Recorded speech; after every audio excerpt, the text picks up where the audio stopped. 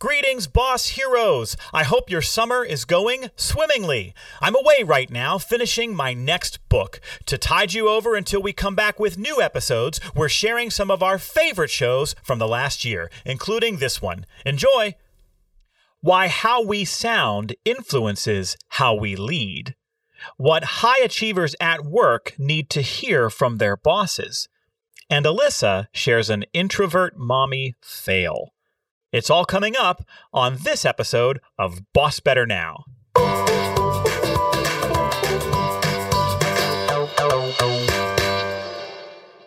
You're listening to Boss Better Now. Please welcome speaker, author, and Academy Dean, Joe Mull. Hello, boss heroes. Welcome back once again. We are thrilled to have you here with us. As you know, around here, we say commitment comes from better bosses. I'm often asked then, where do better bosses come from? You already know the answer to that. One and done training doesn't work, and a few workshops here and there won't get the job done. Leaders only develop through ongoing training, coaching, and support. Continuous, open-ended. That's why we're so glad that you keep coming back to our show each and every week. Please welcome my friend, my co-host, professional coach, Alyssa Mullet. Hello, Alyssa. Howdy. Great to see you again, Joe. What's going on in your world? Oh, like the same for the past, year. Remote school, little coaching, a lot of cooking, the general stuff. What are you cooking?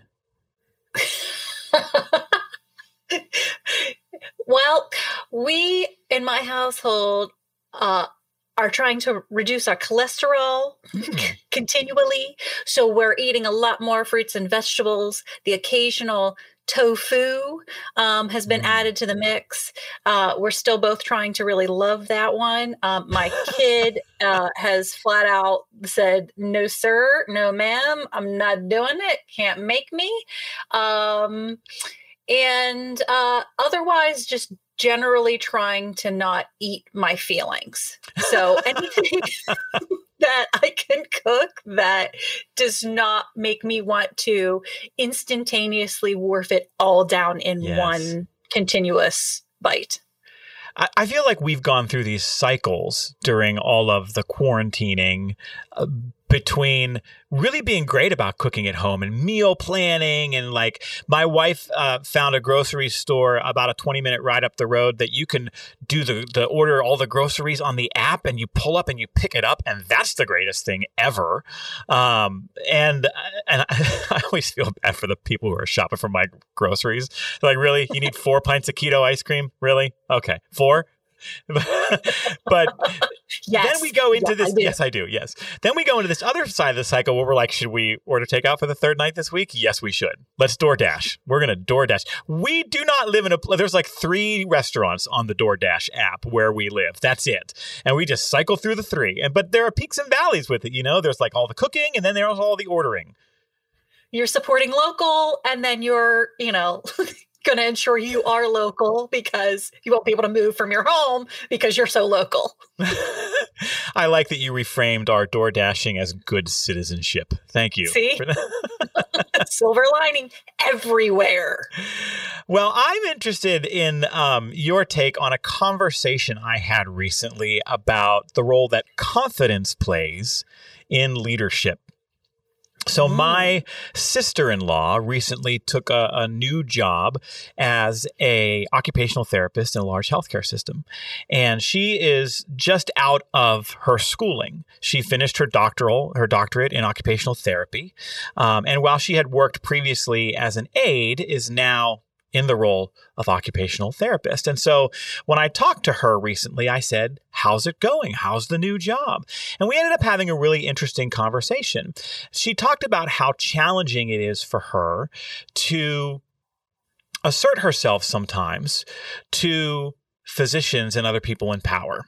And she will be the first to tell you that it's that uncertainty, that unsuredness of herself sometimes that she's working on. She is super bright. She's incredibly devoted to the work. She's got a really high motor. She cares really deeply about the patients, and she knows her stuff. I mean, she just came out of school. She knows what she's doing. She is prepared and capable in every way.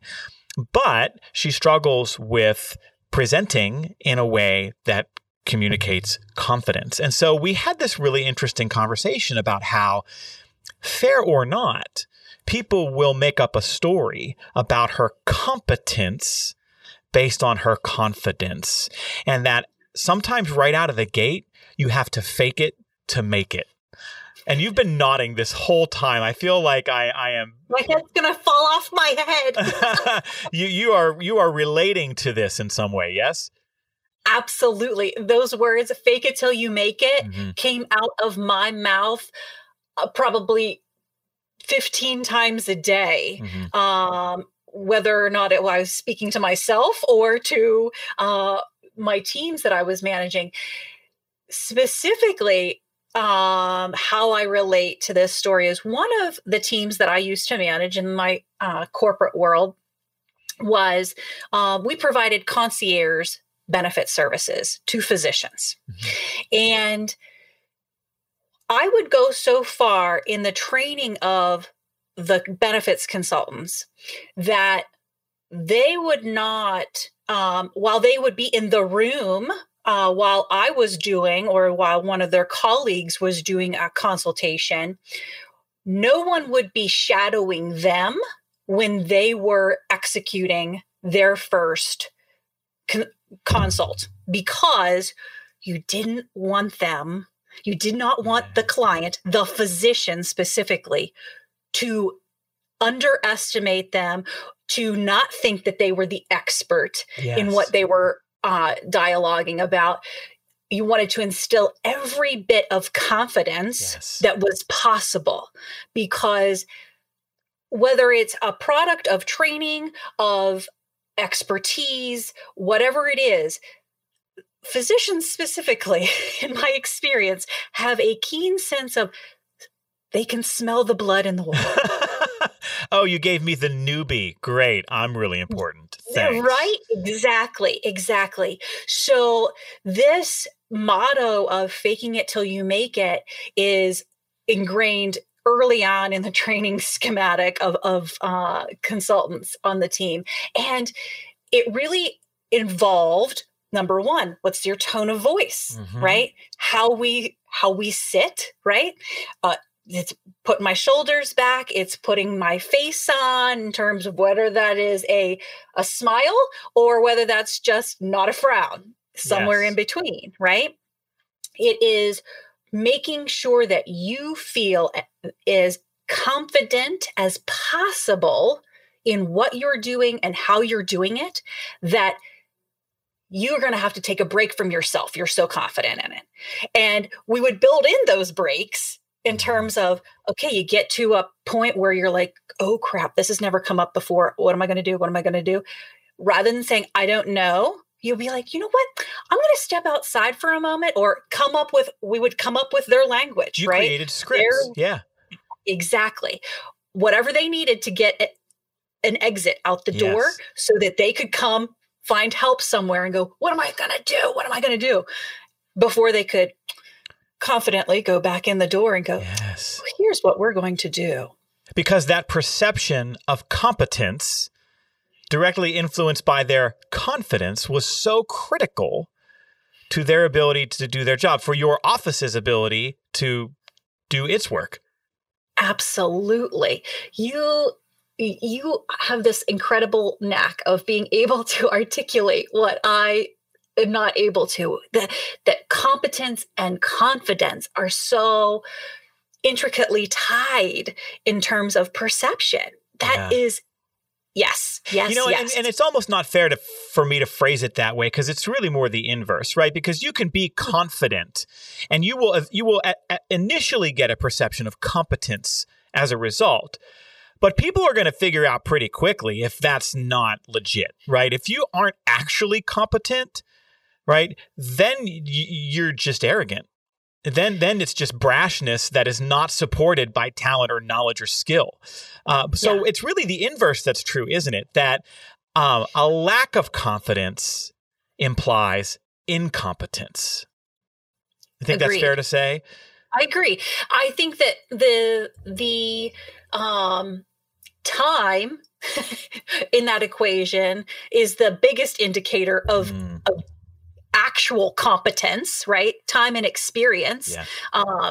But yes, the perceptions of what we believe makes someone confident are really important in how we're able to actually do our jobs to the best of someone else's thought patterns.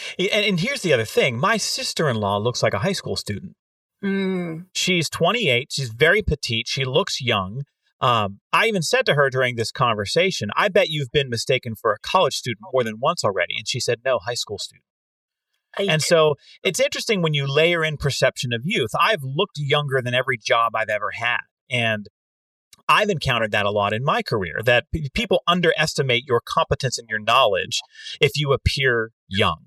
And I remember one time working with a really big deal medical faculty member at a really big deal healthcare system in a really big deal department that was having a lot of issues related to leadership and the interactions of the people who worked there. And the vice president said, I'm going to pull Joe Mull in and I want him to have a conversation with you because he can assess sort of where you're at and what you might want to think about doing. And when I walked into the room, he looked at me and the first thing he said was, I have ties older than you.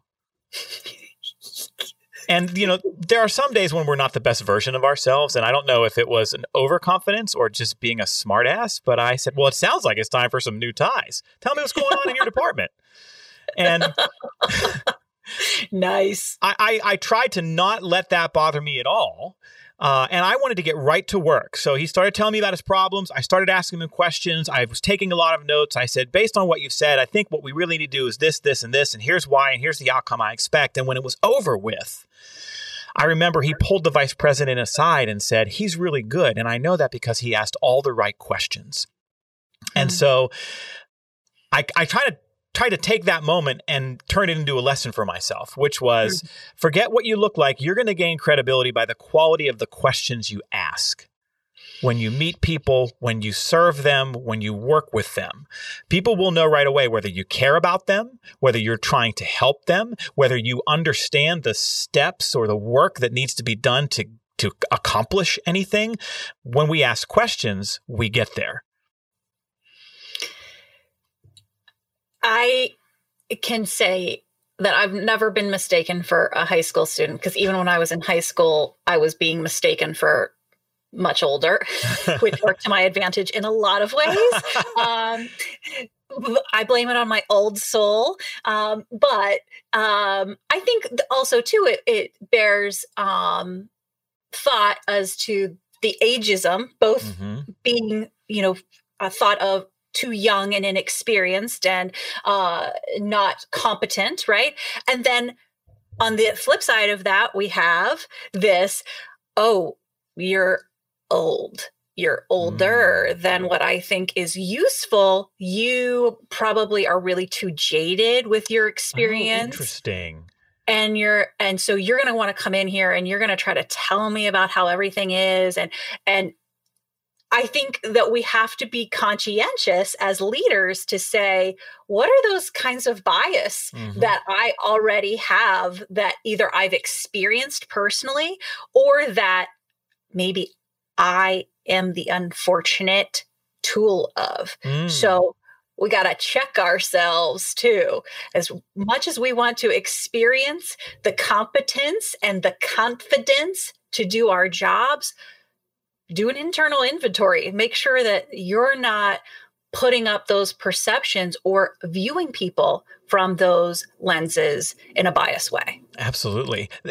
And interestingly, that is not where I thought you were going at first when you talked about that, we've got this piece of ageism. I thought what was going to come next was, but when it comes to confidence, there's also quite a bit of sexism involved, right? Because when a male exerts himself at work, he's described as confident. When a woman exerts herself in the workplace, right, she's called shrill or emotional or name any negative descriptor here. I don't have to tell you that. Has that been your experience?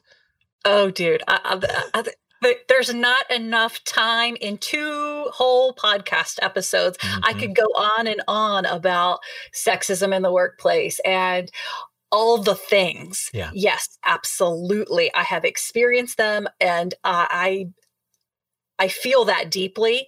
That also is a subject where I have experienced, so it might make me a little more biased in the fact of my reaction to being able to talk about a subject matter like that, because it gets me real upset and it can take me right back to a place of I'm gonna light the world on fire. I'm so angry. Yeah.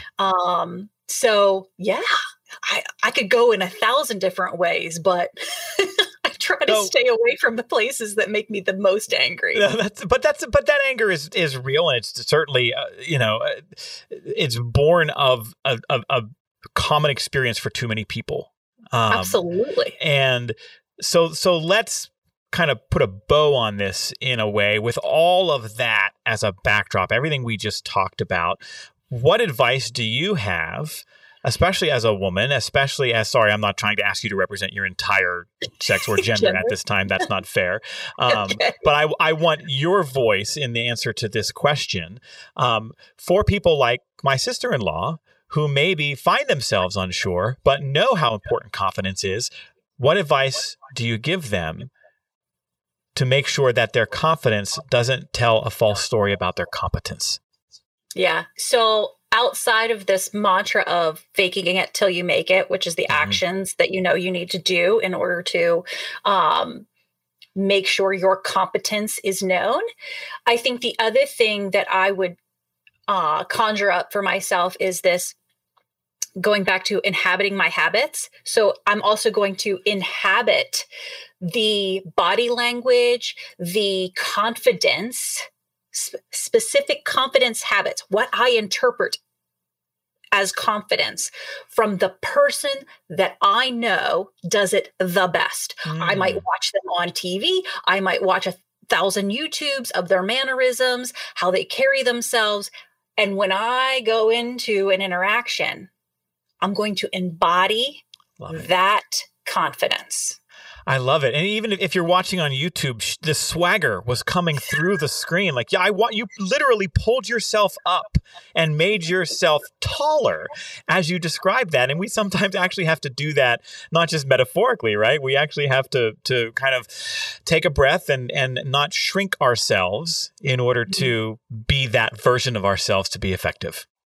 Hell yeah. Well, we would love to know what you think, Boss Heroes. We want to hear from you. Are you faking it until you make it? Have you learned how to make sure that your confidence doesn't make up a story about your competence? You can email the show at bossbetternow@gmail.com. You can leave comments under the episodes on the Boss Better Now podcast Facebook page. Or you can hit me up on Instagram or Twitter at JoeMull77. Oh, and if you want even more Boss Better content, then head over to bossbetternow.com and subscribe to my free Boss Better email newsletter. And that brings us to the camaraderie question of the week. Bosses build camaraderie on teams by making it easier for people to find things in common with each other. Every week we give you a question you can use at meetings or take to your teams to facilitate connection and build camaraderie. Alyssa, finish this phrase. The most interesting place I've ever visited is Rome, Italy. Oh, really? 15 years ago, this year, my husband and I eloped to Rome, Italy. Really? Yes. I did not know that story. Really? Oh, gosh. So yeah, we met my husband's best friend and his girlfriend at the time there. They were backpacking across Europe. We were not those people. They were those people. They're both wildly successful now. And we had the most amazing 10 days.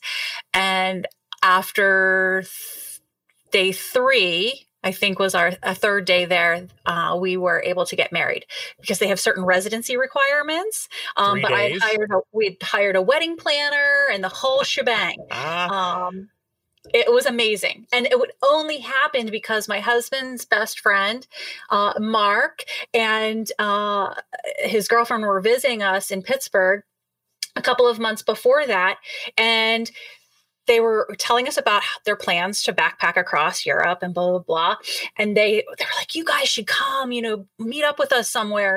And so we were trying to plot, where would be an awesome place to visit. And Mark says, you guys should get married. That would be so cool. And on the ride home in the car, my husband goes, so you wanna? And I was like, are you asking me? Because we've been together for 5 years at this point. I was like, okay. Not the proposal you envisioned. That was the romance of our proposal. But what our proposal lacked in romance, the wedding made up for in spades. It was an amazing experience, and I would do it again 1,000 times. So that was going to be my question, was why Rome? But it sounds like it's because there was already a trip planned, and it was, well, you should go, and well, you should get married, and now we're snowballing. Yes, all those things. Oh, tell me about your most interesting place, and if you say anything Disney related, I will punch my monitor. No, it's I went there because of a Disney visit, but yeah. Okay. Removing my bias. Take a deep cleansing breath. It's okay. My most interesting place that I just loved and I can't wait to go back was the Kennedy Space Center down at Cape Canaveral. I have always been a bit of a space nut, right? We're recording this right after the Mars Perseverance rover landed. I'm the person who has had that on the calendar for a while, who blocked the time yesterday, who watched the NASA live feed. I find all of that deeply inspiring, incredibly moving, that look at what we are capable of as human beings, because like some kids fell in love with math. It's an amazing thing to me to think about. And so we 2-3 years ago did a vacation in Florida, and we were about an hour north of there. And I said to my wife, I really want to go see the Kennedy Space Center. And so we took a day and we drove down. We didn't even see all of it. It's an extraordinary experience. I'm not going to give too much away, but the Atlantis Space Shuttle is down there, and you can literally stand nose to nose to it. It's one of the most impressive. It's massive. It's one of the most impressive things you'll ever see. You can walk through a small, quiet exhibit hall around the Challenger explosion. It's a deeply impressive experience if you like space, if you're kind of in awe of it, and if you are inspired by watching really smart people put forth a tremendous amount of effort to do something for the sake of exploration and science. You should do a commercial for them, man. I could, you're just oozing with like enthusiasm and awe-inspiring, and just, you kind of make me want to go there. So that's cool. You got to check it out. So anybody listening, if you like any of the space stuff, take a day and go to the Kennedy Space Center. I have to do the Johnson Space Center next time I go to Texas, because I hear it's pretty great there as well. So that, folks, is the camaraderie question of the week. And we're going to be right back. Hey, boss heroes. More than once you've heard me say, commitment comes from better bosses. But where do better bosses come from? Answer, the Joe Mullen Associates Boss Better Leadership Academy. The managers on your team aren't going to develop the self-awareness, knowledge, skills, and relationships critical to success in a one-day training. If you want them to motivate teams, maximize effort, and create the conditions for your employees to thrive, they need ongoing education. When your organization subscribes to our Boss Better Leadership Academy, all your leaders get to join me for a monthly learning event. These live coaching clinics, micro trainings, and dynamic virtual summits take just a few minutes each month, and the year-round access to our digital vault gives you all the recordings for on-demand use, new manager onboarding, and more. Oh, and everything we do is evidence-based and highly entertaining, if I do say so myself. Best of all, for most organizations, you can get a year of this continuous leadership development training for less than the cost of bringing me on site for a 1-hour keynote. If you want managers to lead well, they need to work on it year-round. It's like going to the gym. If you go once, you'll get a good workout, but no long-term results. If you keep going, though, you get healthier and healthier over time. The same is true for bosses. They need continuous learning and mentorship. So what are you waiting for? Let's give your leaders the skills, tools, and knowledge they need to supercharge commitment and boss better. For more information, including pricing, visit joemull.com/academy. Okay, Alyssa, we are going now to almost everybody's favorite segment of our young podcast, Boss Like a Mother. That music, that's what makes it. I think that's why it's everybody's favorite segment, and that is not wrong. If you're new to our show, folks, the Boss Like a Mother segment is where Alyssa and I, sort of in our daily lives as parents, continue to encounter parallels between being parents and leading people and teams. And so, Alyssa, I know you reached out ahead of our recording today and said, "Hey, Joe, I've got a boss like a mother." And so I turn the floor over to you. Thanks, Joe. So this was a story that occurred early on in the pandemic. It's April of last year. And I like to summarize it by saying, as Brené Brown puts forth, you have to rumble with vulnerability daily. Well, I took a rumble with vulnerability in the mommy space, and I'm still not sure who won the battle. Oh, no. It was a rumble for sure. So let me set the stage here for you. I, am an introvert. And in the mommying space, you can take that times like 1,000. Okay. In the professional space, I can be out there because I can be on a podcast, right? I can put on the show, but that's really hard to do, at least in my experience as a mom. So I decided that I was experiencing this kind of loneliness or this detachment from those kind of routine social interactions that I was used to having, right? The pickup or the drop off at school, the Sure. seeing folks out and about, the playgrounds and what have you.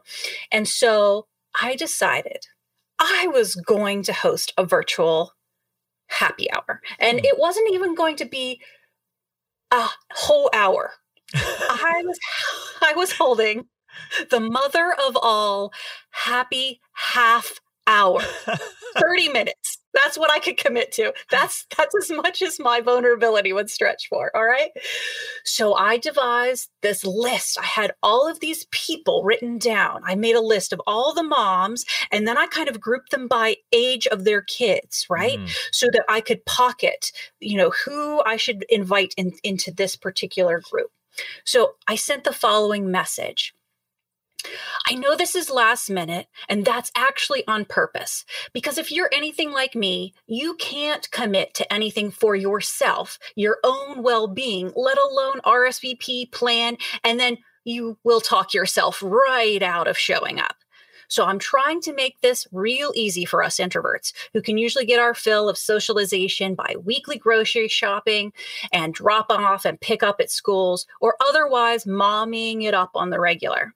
Since zero of that is happening, and we mothers are charged with still being awesome during a global pandemic, you need to report for the mother of all half happy hours.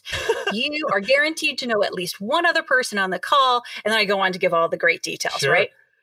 So this was about 20 people that I sent this invite out to. And what I experienced, I decided to document. Uh-oh. And I documented in the form of journal writing. Okay. So I'll set the stage, the appointed time. It's 7 p.m. on a Friday or a Saturday. I can't remember exactly which, right? And I've got my nice whiskey and ginger beer cocktail mix. I've got some music teed up playing in the background. I've got my Zoom all set up. It's great. I'm vibing. I'm like, okay, you can do this. You can do this. You can do this. Nothing happens. Oh, no. So my happy hour began at 7 p.m. At 7:15, I write the following. Oh, no. No one has shown up. I'm reaping what I've sowed socially. Nothing. Is this the worst that exists in vulnerability? I answer, quite possibly, maybe. Can I deal with it? I respond, yeah, I'm doing it. I'm surviving it. I'm dealing. How do I feel? At first, despair. Oh, my.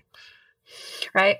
But now I'm pretty proud of me. I'm 15 minutes into this. I put myself out there. Yes. And now I ask myself the key question that I think is where the magic happens, right? Which is, what am I learning from this? And I wrote, acting on my intuition, even when the outcome is not as expected, is worthwhile. It proves to me, myself, and I, life's lessons and the universe's messages. My intuition is not an absolute answer. It is a compass that guides me in a direction towards the universe's messages. Yes, there's a pain in my gut. Maybe it's the whiskey. Maybe it's hurt. Probably the hurt. But I can feel hurt without having to allow it to wound me. Wow. And so at 7:25, I write, will my silent prayer that no one bears witness to my shame be answered? Perhaps loneliness is a symptom of moving away from my true self-awareness.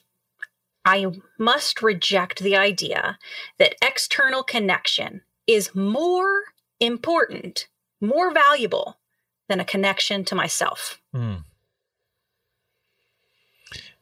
in the moment when you said to yourself, will I be able to keep this to myself? You are now on a podcast sharing it with the world, which, as I've said to you many times before, thank you for your willingness to share in that way. Why?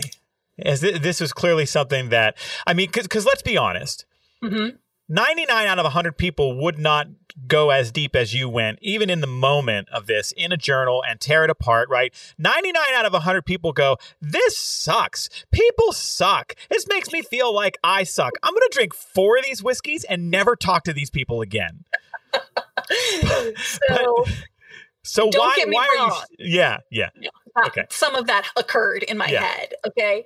But why I'm sharing, because I think that it illustrates the necessity of vulnerability for me in the mommying space, for you in the leadership space out there, boss heroes. It is necessary, and it might be painful as hell, but it's worth doing because there is something to be learned.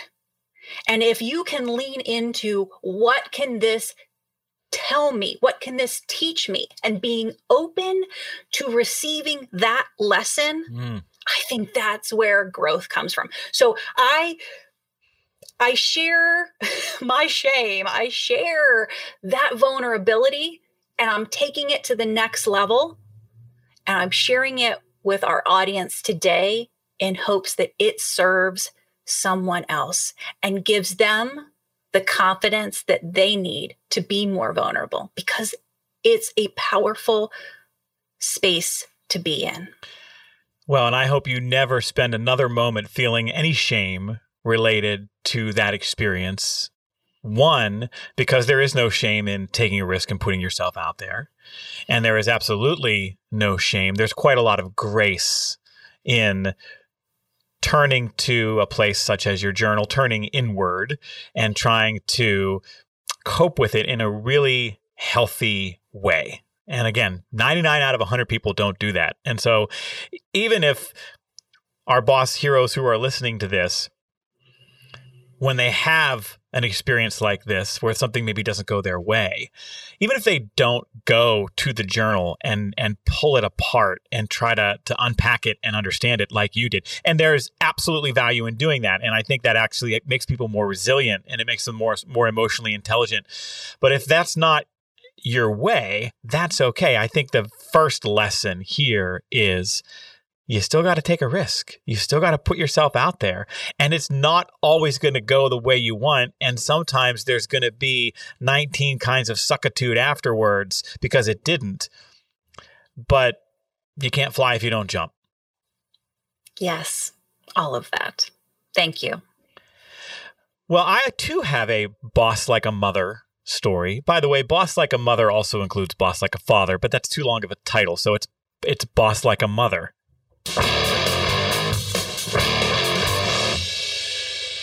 There's really no reason to play the music twice other than I really like it. And so... Agreed. Yes. It's interesting that we both had a boss like a mother segment in the same week. That doesn't happen very often, but mine does not carry with it the intensity of yours. But that's okay. Probably our audience is like, all right, dial it back a notch, Alyssa. Good Lord. They're all weeping in the corner after running on their treadmills like, oh, poor Alyssa. Don't shed a tear for me, folks. Don't shed a tear for me. I'm good. Well, recently, my two oldest kids, who are in 2nd and 4th grade, respectively, brought their report cards home.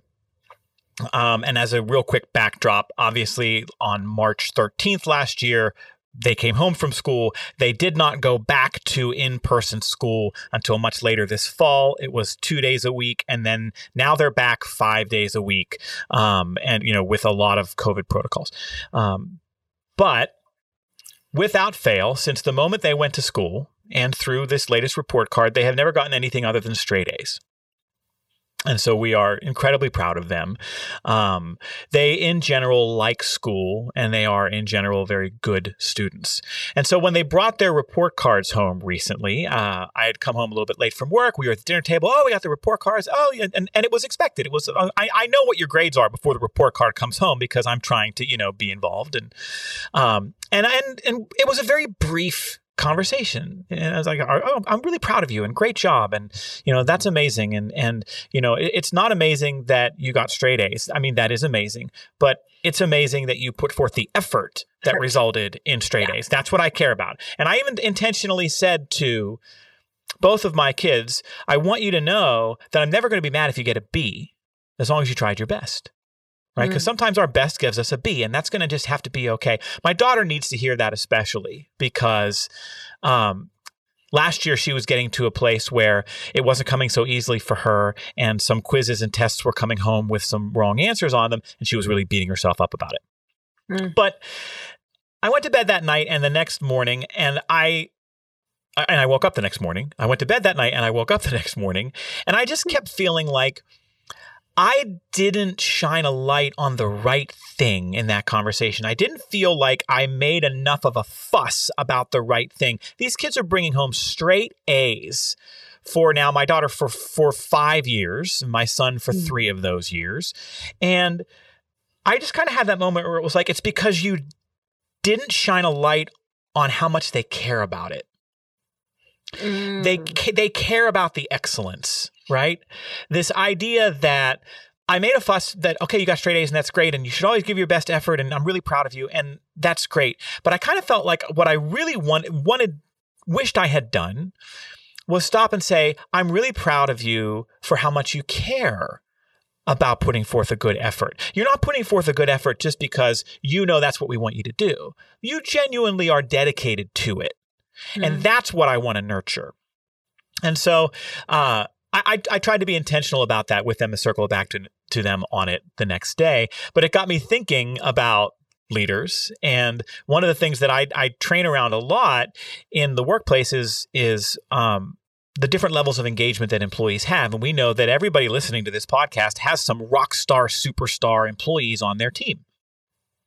And we sometimes forget that we need to make a fuss about them.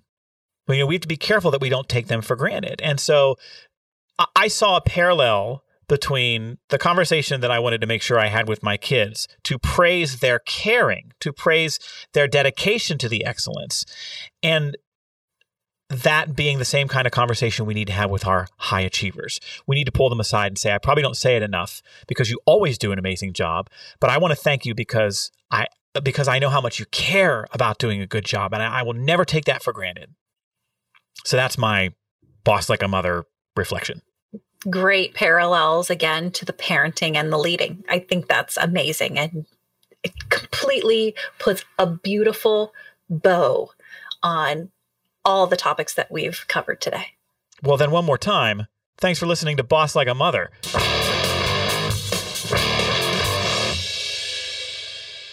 Friends, if you got something out of our show today, we only ask that you spread the word. Please leave a review on Apple Podcasts. Encourage your network to subscribe. And when you see our posts and videos from the podcast on social media, hit that share button and write a few words about what you're getting out of it.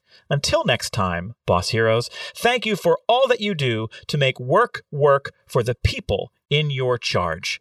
Take care, and thanks for listening.